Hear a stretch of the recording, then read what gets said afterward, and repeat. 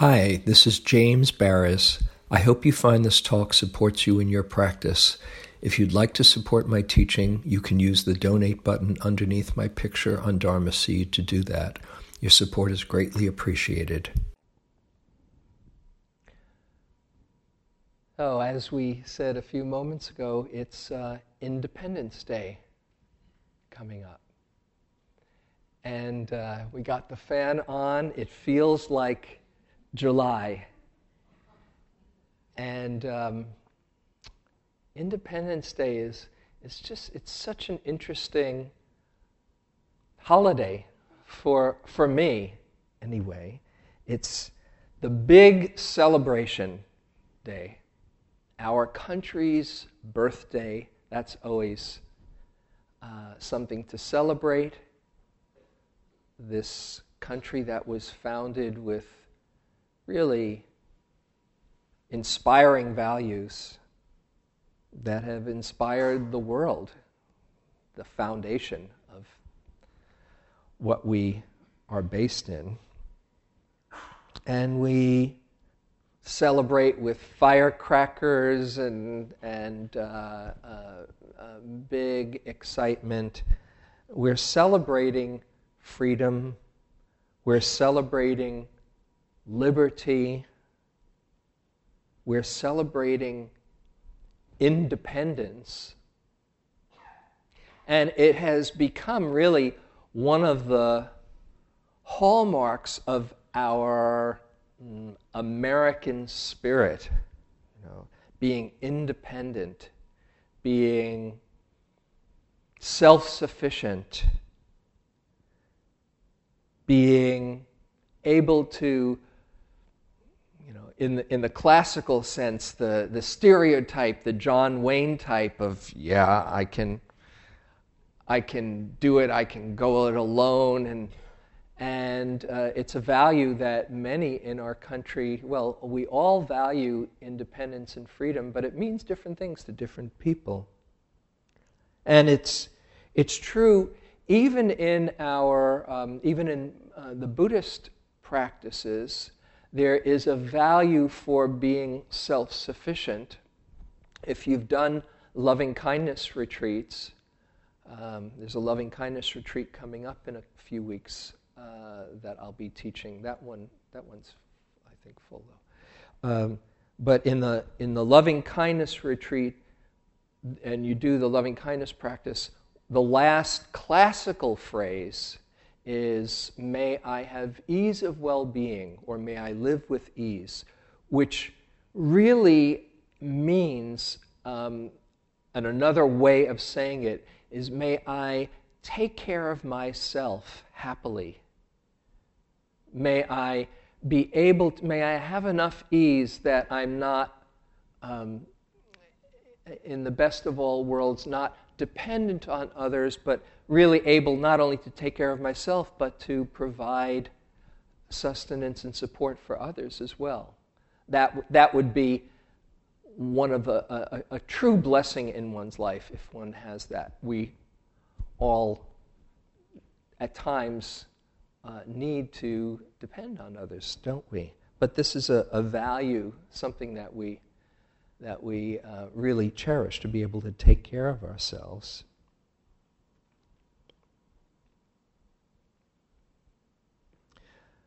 What does independence mean to you? I'd like to just take a few moments, just reflect for a moment. What does the word independence mean to you?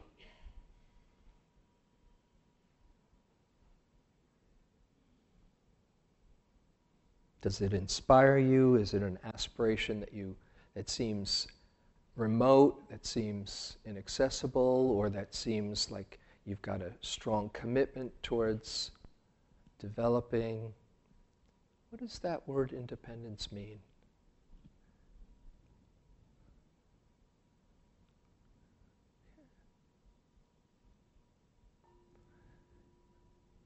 Okay, let's take some comments. Is Patricia, right? Hi. Here, why don't we might as well pass this since we're recording it. Thanks, Allison. Yeah.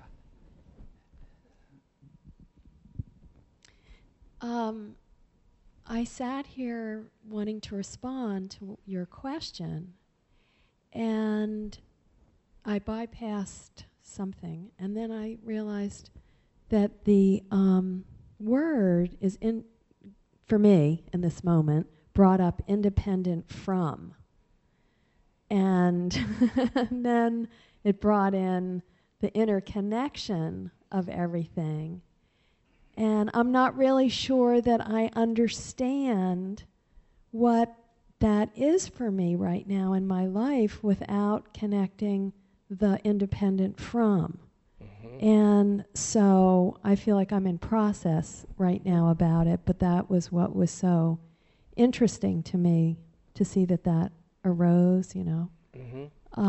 And that I value a sense of independence in connection with community of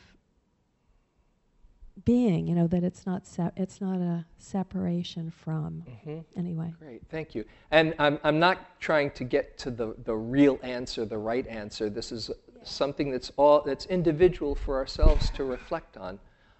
Take just a couple of other comments if there's, yeah. You know, it means to me first and foremost freedom from other powers. Freedom from other powers. Yeah. Uh-huh. It does not mean to me first and foremost that I'm not in communion with other people or other ideas, but just freedom from tyranny, other kinds of power, hegemony. You know. Freedom from tyranny and hegemony. Anybody else? Here, wait, here, because it's taped, so people listen. Yeah, I wasn't really thinking so much about what it meant to me, except a freedom kind of thing. But I was just thinking of the word independent. Real close to your mouth. I was just thinking of the word independ. It's almost like depending on oneself. Independence. Depending on myself. Okay, yeah. To depend within. Okay, one more, Lynn. It is. The word for me just strikes me as a word of privilege that it just reminds me of, you know, that when people have a lot of money, they feel that they can be independent, you know. Mm-hmm. But in reality, we're all depending on each other for the streets, for the roads, for the market, for the gasoline station to be open when we go there. Mm-hmm. You know. Okay. So there is really no independence. There's no independence. If you think of it in terms of independently wealthy, that's privilege, but you're thinking in terms of we're all dependent on each other. Yeah, and I used to feel that more independence when I had more money, and now that I don't, you know, now that I've lost that privilege, you know, I don't feel so that independence thing doesn't mean the same to me. When I had money, when I was wealthy, you know, I felt that. But now that I've lost all that privilege, I don't feel it. So now I can see. I guess it's taught me a lesson. Great. Thank you. Anyone last comment? Yeah. Where is it? Who had it? Who had the hand up? Here, why don't we go over there? Then we can get Allison. And what's your name again? Susanna. And real close to your mouth. Two things arose for me simultaneously, and one was a sense of empowerment and being able to do things on my own for myself and sort of stand strong for myself in the world. Mm-hmm. And at the same time, the other aspect for me was an expectation to be self-sufficient and never need anyone, never need anything, and have to be separate from other people and take care of myself. Thank you. Okay, and bring it right up here, and Allison can be the last one. Thanks. I think it... Real close. Yeah.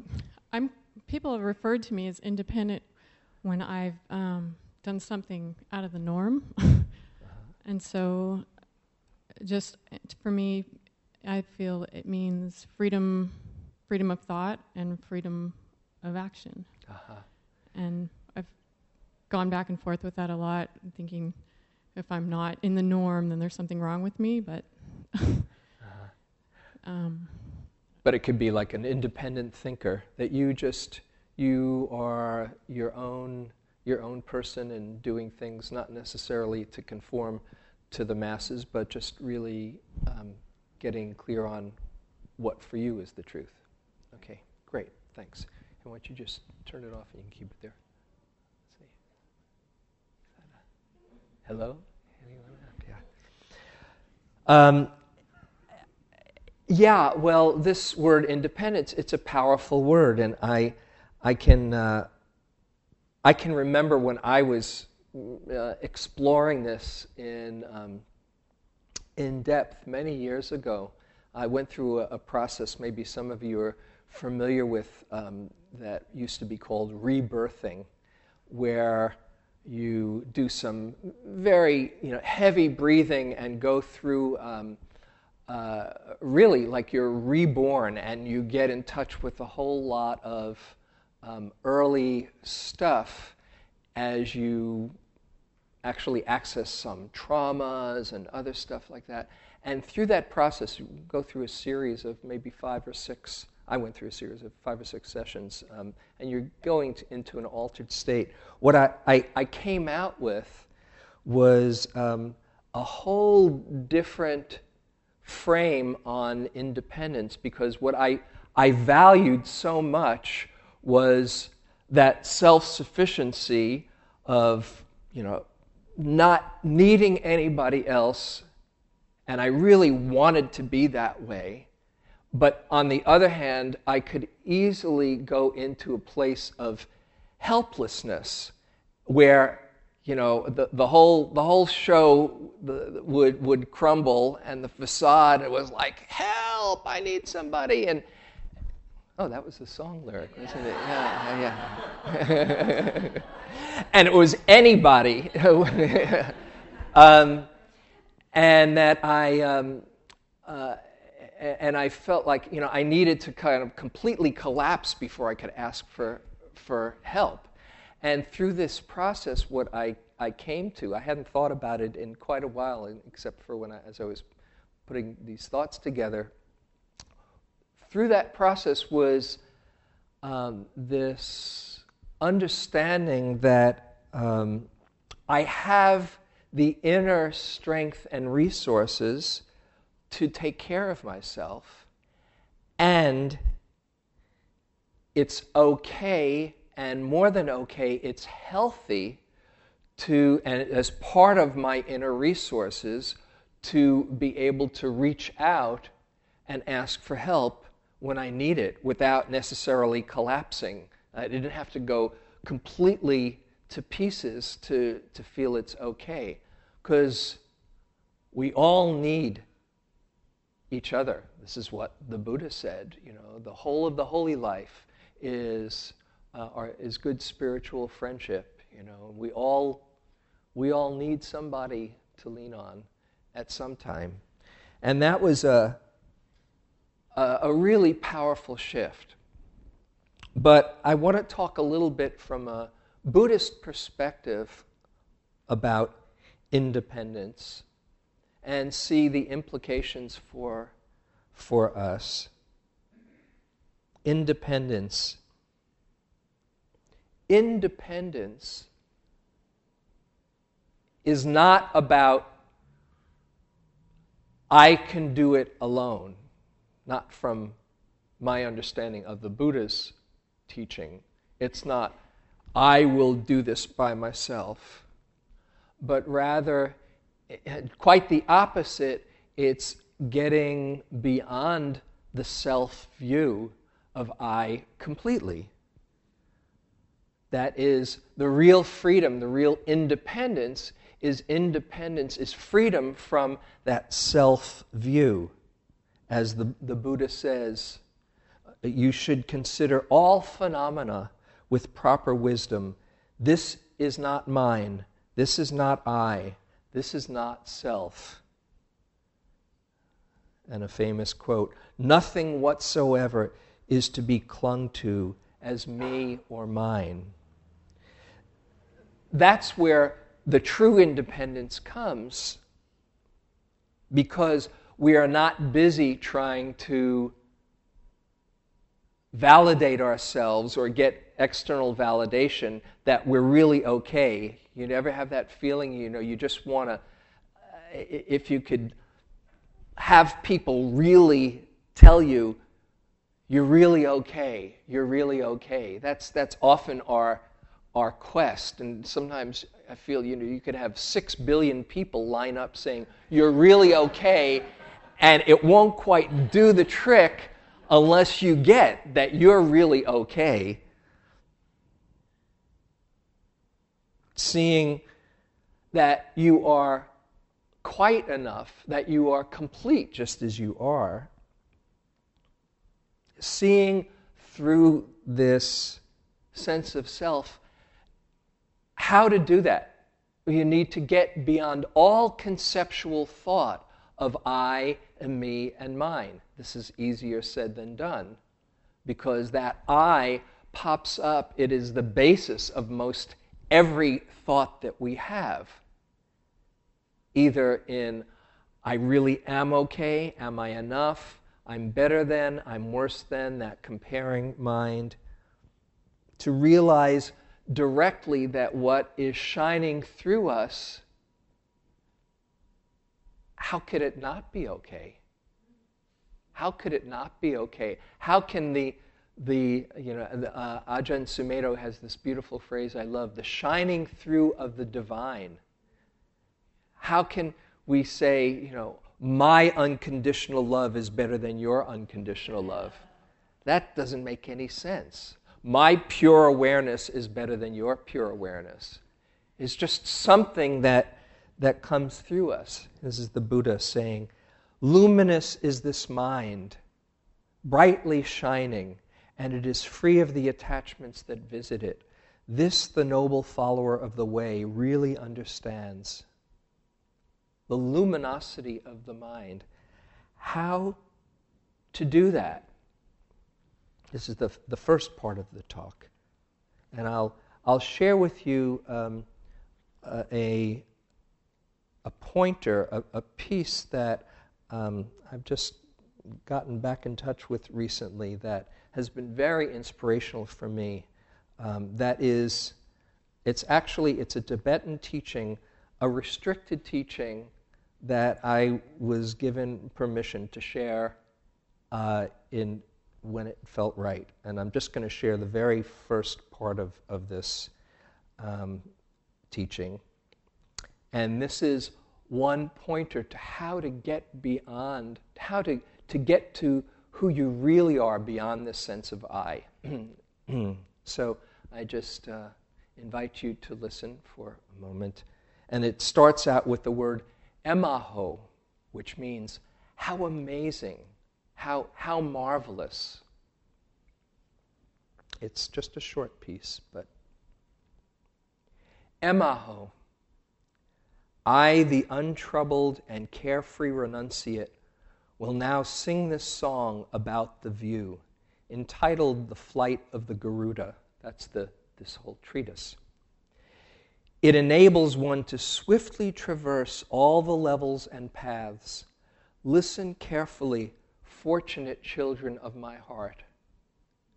In both samsara and nirvana, the renown of the enlightened state is widely heard like thunder throughout the sky. As this always remains within the minds of beings of the 6 realms, how amazing that one is never separate from it for even an instant. Not knowing that this state is within oneself, how amazing that one searches for it elsewhere. Although it is clearly manifest, like the radiant disk of the sun, how amazing that so few see it. Having no father and mother, one's mind is the true Buddha.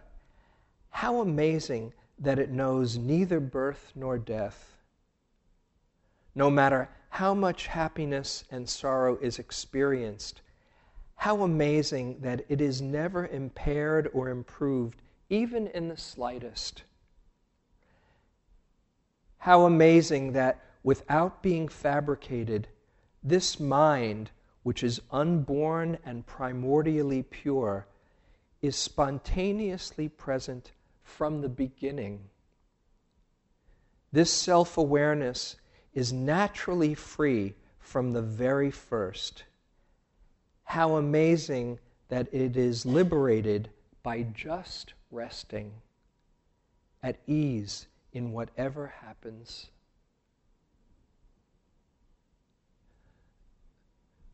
This is this place beyond conceptual thought, the awareness that shines through, that you can't take ownership for, or you can't even take pride in. It just happens. It's just consciousness expressing itself through this form called you.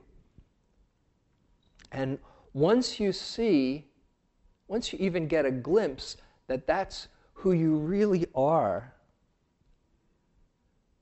beyond this sense of separation that says, am I as good as the next person, or am I better, or am I good enough, then that opens you up to a new perspective that arises, where you can see your unique gifts, unique to you, as gifts,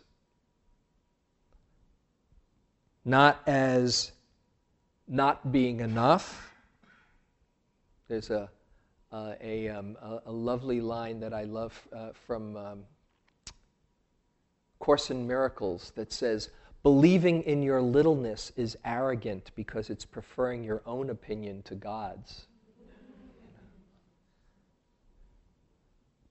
Or as Trungpa Rinpoche once said, timidity is just another ego trip. Oh no, I'm not good enough. Once you see who you really are, and you see what shines through, and you also can appreciate your uniqueness, the uniqueness that life has and expresses itself just in its totally individual, unique way as you, then of course you're good enough. But it's not, oh, look at my wonderful talents with a source of pride, oh, look at me. But there is a sense of both humility and confidence at the same time. That these gifts have been given to you, and of course you're quite enough. There is a self-sufficiency to it. But the perspective that you realize that this pure awareness, or this divine that's shining through, is not only yours, you also realize that you're part of everything. So the independence is really independence, the freedom from the prison of self that keeps us separate, and rather leads to, as you were saying, a connection with all of life. And as often is said in Buddhism, the interdependence that everything is a part of, the interconnectedness that we're all a part of, that we all share. Thich Nhat Hanh has a beautiful image he writes about, that just in a sheet of paper you can see the whole of the world, the whole of existence in this sheet of paper. is the tree, is the sun and the rain that grew the tree, is the logger and the logger's parents and the food that the logger eats. Everything is in this paper, and this paper proves the existence of this interconnectedness. It can't exist separate, independent of anything else. This morning, Jane and I were eating breakfast in a beautiful setting, and there was some beautiful flowers, purple, I don't know, maybe trumpet vines or something like that, that had a very deep stem or tunnel going right down into where the stamen and the pistil and all of that stuff is. And there was this huge bumblebee that came, right? And he was, or she, was having a really good time, right? Go really so deep into that flower and do what it did, and then went into the next one and the next one. The bee probably wasn't saying, "Aren't I wonderful for pollinating these flowers?" And the flowers weren't saying, "Aren't I beautiful?" although they were. They all depended on each other. Without that bee, we'd be in a lot of trouble. And in recent times, as probably many of you know, there's been a huge drop in the bees. I think somebody was saying like a third of the bees of the bee population in some areas has dropped mysteriously, or maybe not so mysteriously. And it's affecting everything. Because everything has its part in this vast fabric, this vast web of life. And everything is needed for the harmony that we are exquisitely able to share. I was reminded of a book that I read many years ago called Mount Analog. Anybody know Mount Analog? A couple of people. By this guy René Dumal, who he didn't finish it. He died just before he could finish it. So it stops, the last sentence stops mid-sentence, but it's a really profound book. Mount Analog is the analogy of making the trip to the summit of spiritual life. And all of these explorers go around on go up this mountain. And the main character talks about how he was in a very bad blizzard lasting 3 days, and he was really hungry, and at some point he hadn't eaten for quite a while. There on the slope right opposite me, I saw an old rock rat come out of his hole.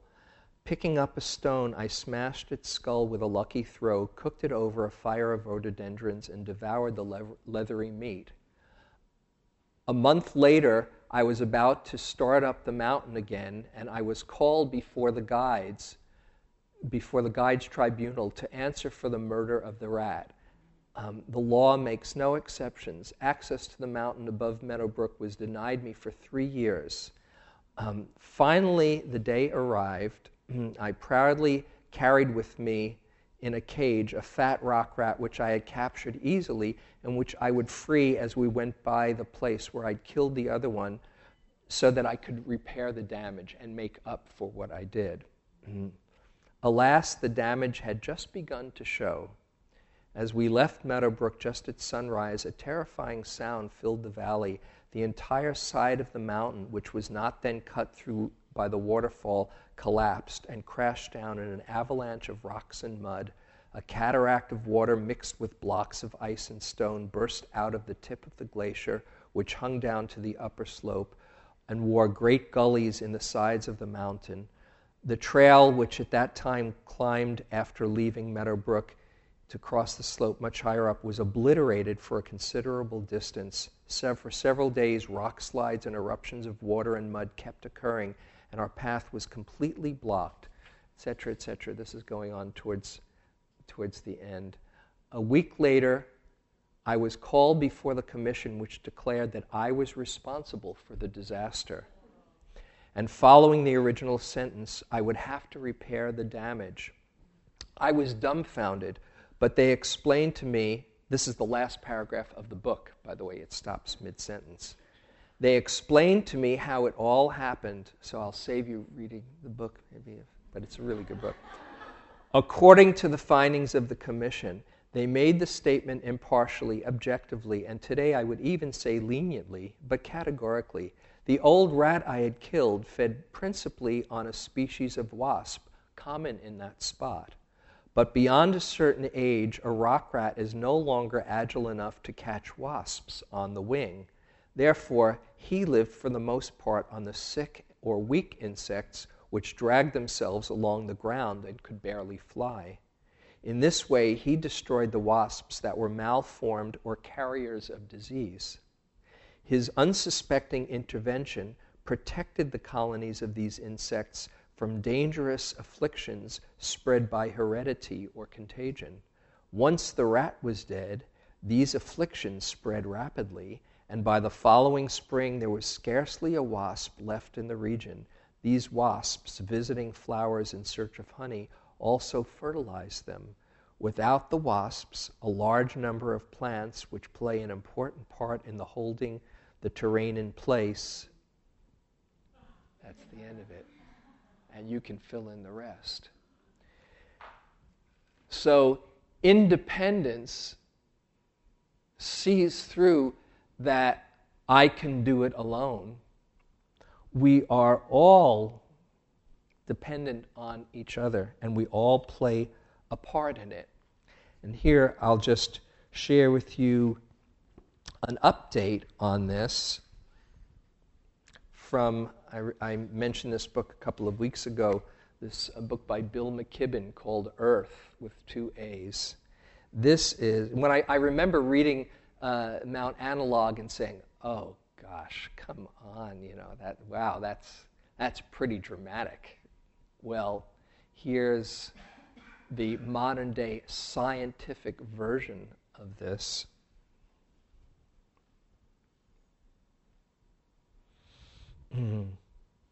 In 2008, Wyoming and Colorado alone housed more than 3 million acres of dead trees. In the next 5 years, Colorado expects to lose another 5 million acres, virtually every lodgepole pine larger than 5 inches in diameter. Further north in British Columbia, 33 million acres of lodgepole have already turned from green to rust red, all dead. The culprit is the mountain pine needle, which Latin name Dendrotonus, which translates as tree killer. Once the beetle drills into the bark, the tree gives off a white waxy resin in an attempt to seal the insect in its hole. But the attacker can give off a pheromone that draws swarms of other beetles. Eventually, the tree is overwhelmed. The scope and scale of the destruction is nothing like we've ever seen, says the executive director of the Western State Foresters. We're seeing the end of some forests as we know them. Why is it happening? Because we've raised the temperature enough that the beetles can overcome winter more easily, what he calls overwinter. It goes a longer winter. Milder winters since 1994 have reduced the winter death rate of beetle larvae in Wyoming from 80% per year to less than 10%. You need stretches of 30 or 40 degrees below zero up in the mountains to kill off the beetles, and that doesn't happen anymore. In Glacier National Park, for instance, only 25 of the 150 glaciers that were there in 1850 still exist, and all of them are shrinking rapidly. Meanwhile, hotter, drier summers have made trees weaker and less able to fight off the swarming beetles. And what is the result? All the obvious things: greatly increased fire risk, followed by mudslide and erosion, dead trees falling on roads and toppling power lines. In Colorado and Wyoming, officials closed 38 campgrounds so trees wouldn't drop on tents. And a kind of despair. It's really something to see, a forester in Utah said. You would be very surprised. It's hard to describe until you see it. It's just dead trees as far as the eye can see. So it's the reverse of the Mount analog. So it turns out that there's a responsibility that comes with true independence. When there is that liberation from separateness and from having power over, to seeing we are all in this together and it's in my interest to keep this home as healthy as possible. That changes things around from a sense of separation to a spirit of deep connection. And out of the emptiness, the natural development is compassion for all living beings, because we're not separate, including ourselves. We're the ones that benefit from our compassion, from our caring, from our sense of connection. I'll end with some words from Nyoshul Khenpo, who is a great Dzogchen master. We are not practicing, I'll read it line too. Whatever we do with selfish, narrow, egotistical motivation is very limited and probably temporary. We are not practicing for ourselves alone, since everybody is involved and included in the great scope of our prayers and meditations on this perfectly pure motivation. The natural outflow of so-called solitary meditation or prayer is spontaneous benefit for others. It's like the rays of the sun, rays which spontaneously reach out. This good heart, pure heart, vast and open mind, is innate bodhicitta. That means the urge to benefit all beings. We talk about vast and profound teachings of the Dharma, but without this goodness of heart, this unselfishness, it's mere chatter, gossip, and rationalization. The very heart essence of the Dharma is feeling the connection and benefiting others, bodhicitta. Whatever else we might do is secondary to that. And if we cultivate this good heart, this altruistic, unselfish attitude, then all strife and struggle will naturally be pacified, purified, transformed, and even become beneficial to others through contact with that good heart, which we, the bodhisattvas, strive to embody.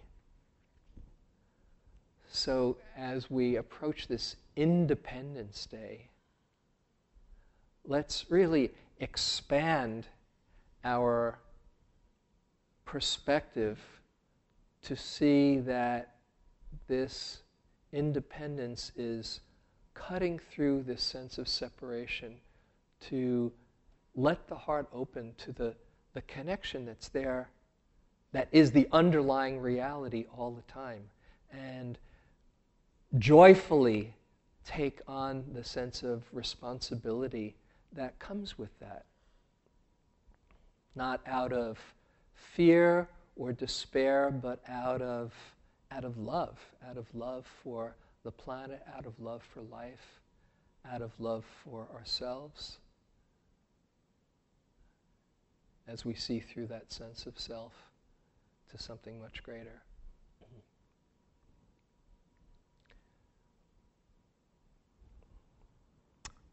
So, we have some time for some comments, questions. Just a few minutes.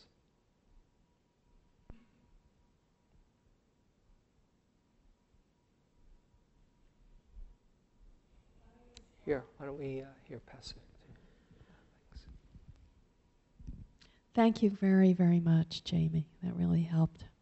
This morning, interestingly enough, I was walking in Tilden Park, and I was unsettled, and as I was walking, I became more and more settled, because what kept coming to me was this inner connection, and that there was no separation, and that what was trying, I was in this conflict about trying to separate from something.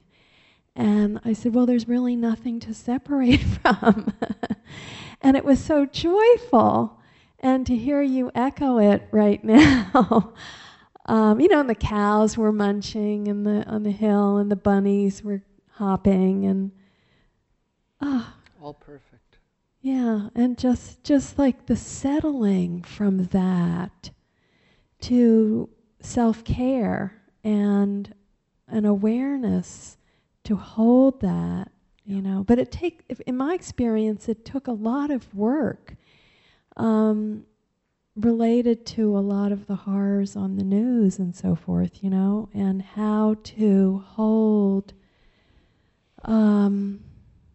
what really feels morally wrong, and how to find the connection with forgiveness, apology, and them not working, and and it's very strenuous.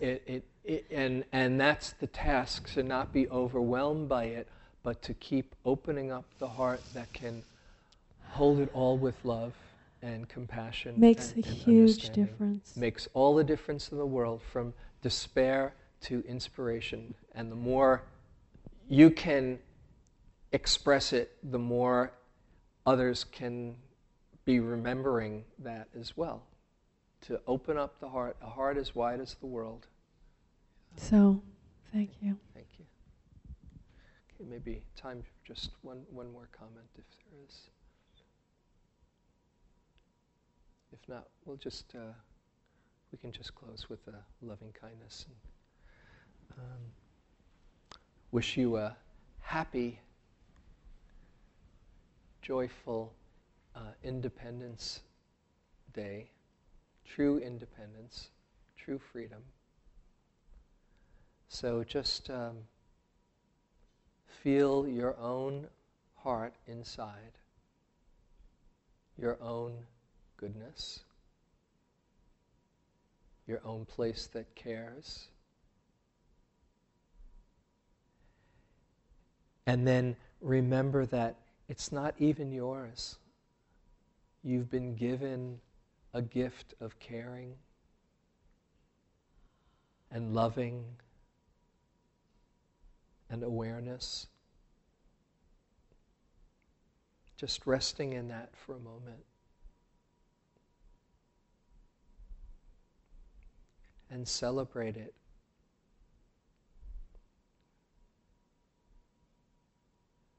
And then wish this body and mind called you well. May I have ease of well-being.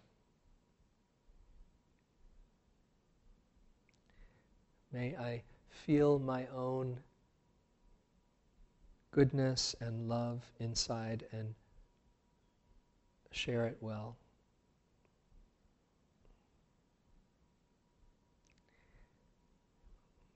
May I see through my confusion and my sense of separation to the true nature that shines through. And then to extend that to everyone, as I want to be free, as I want to be liberated. May all beings see through their confusion and be liberated. May all share their love well. May all know real peace. May all find true happiness. And may our coming here together be of benefit to ourselves, everyone in our lives, and to all beings everywhere.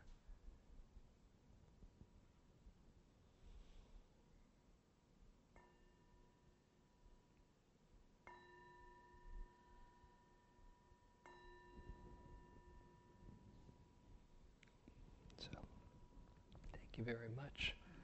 Come and picnic with us on the 4th if you're around. See you next week. Yeah. Thank you for listening. To learn how you can support the teachers and Dharma Seed, please visit dharmaseed.org/donate.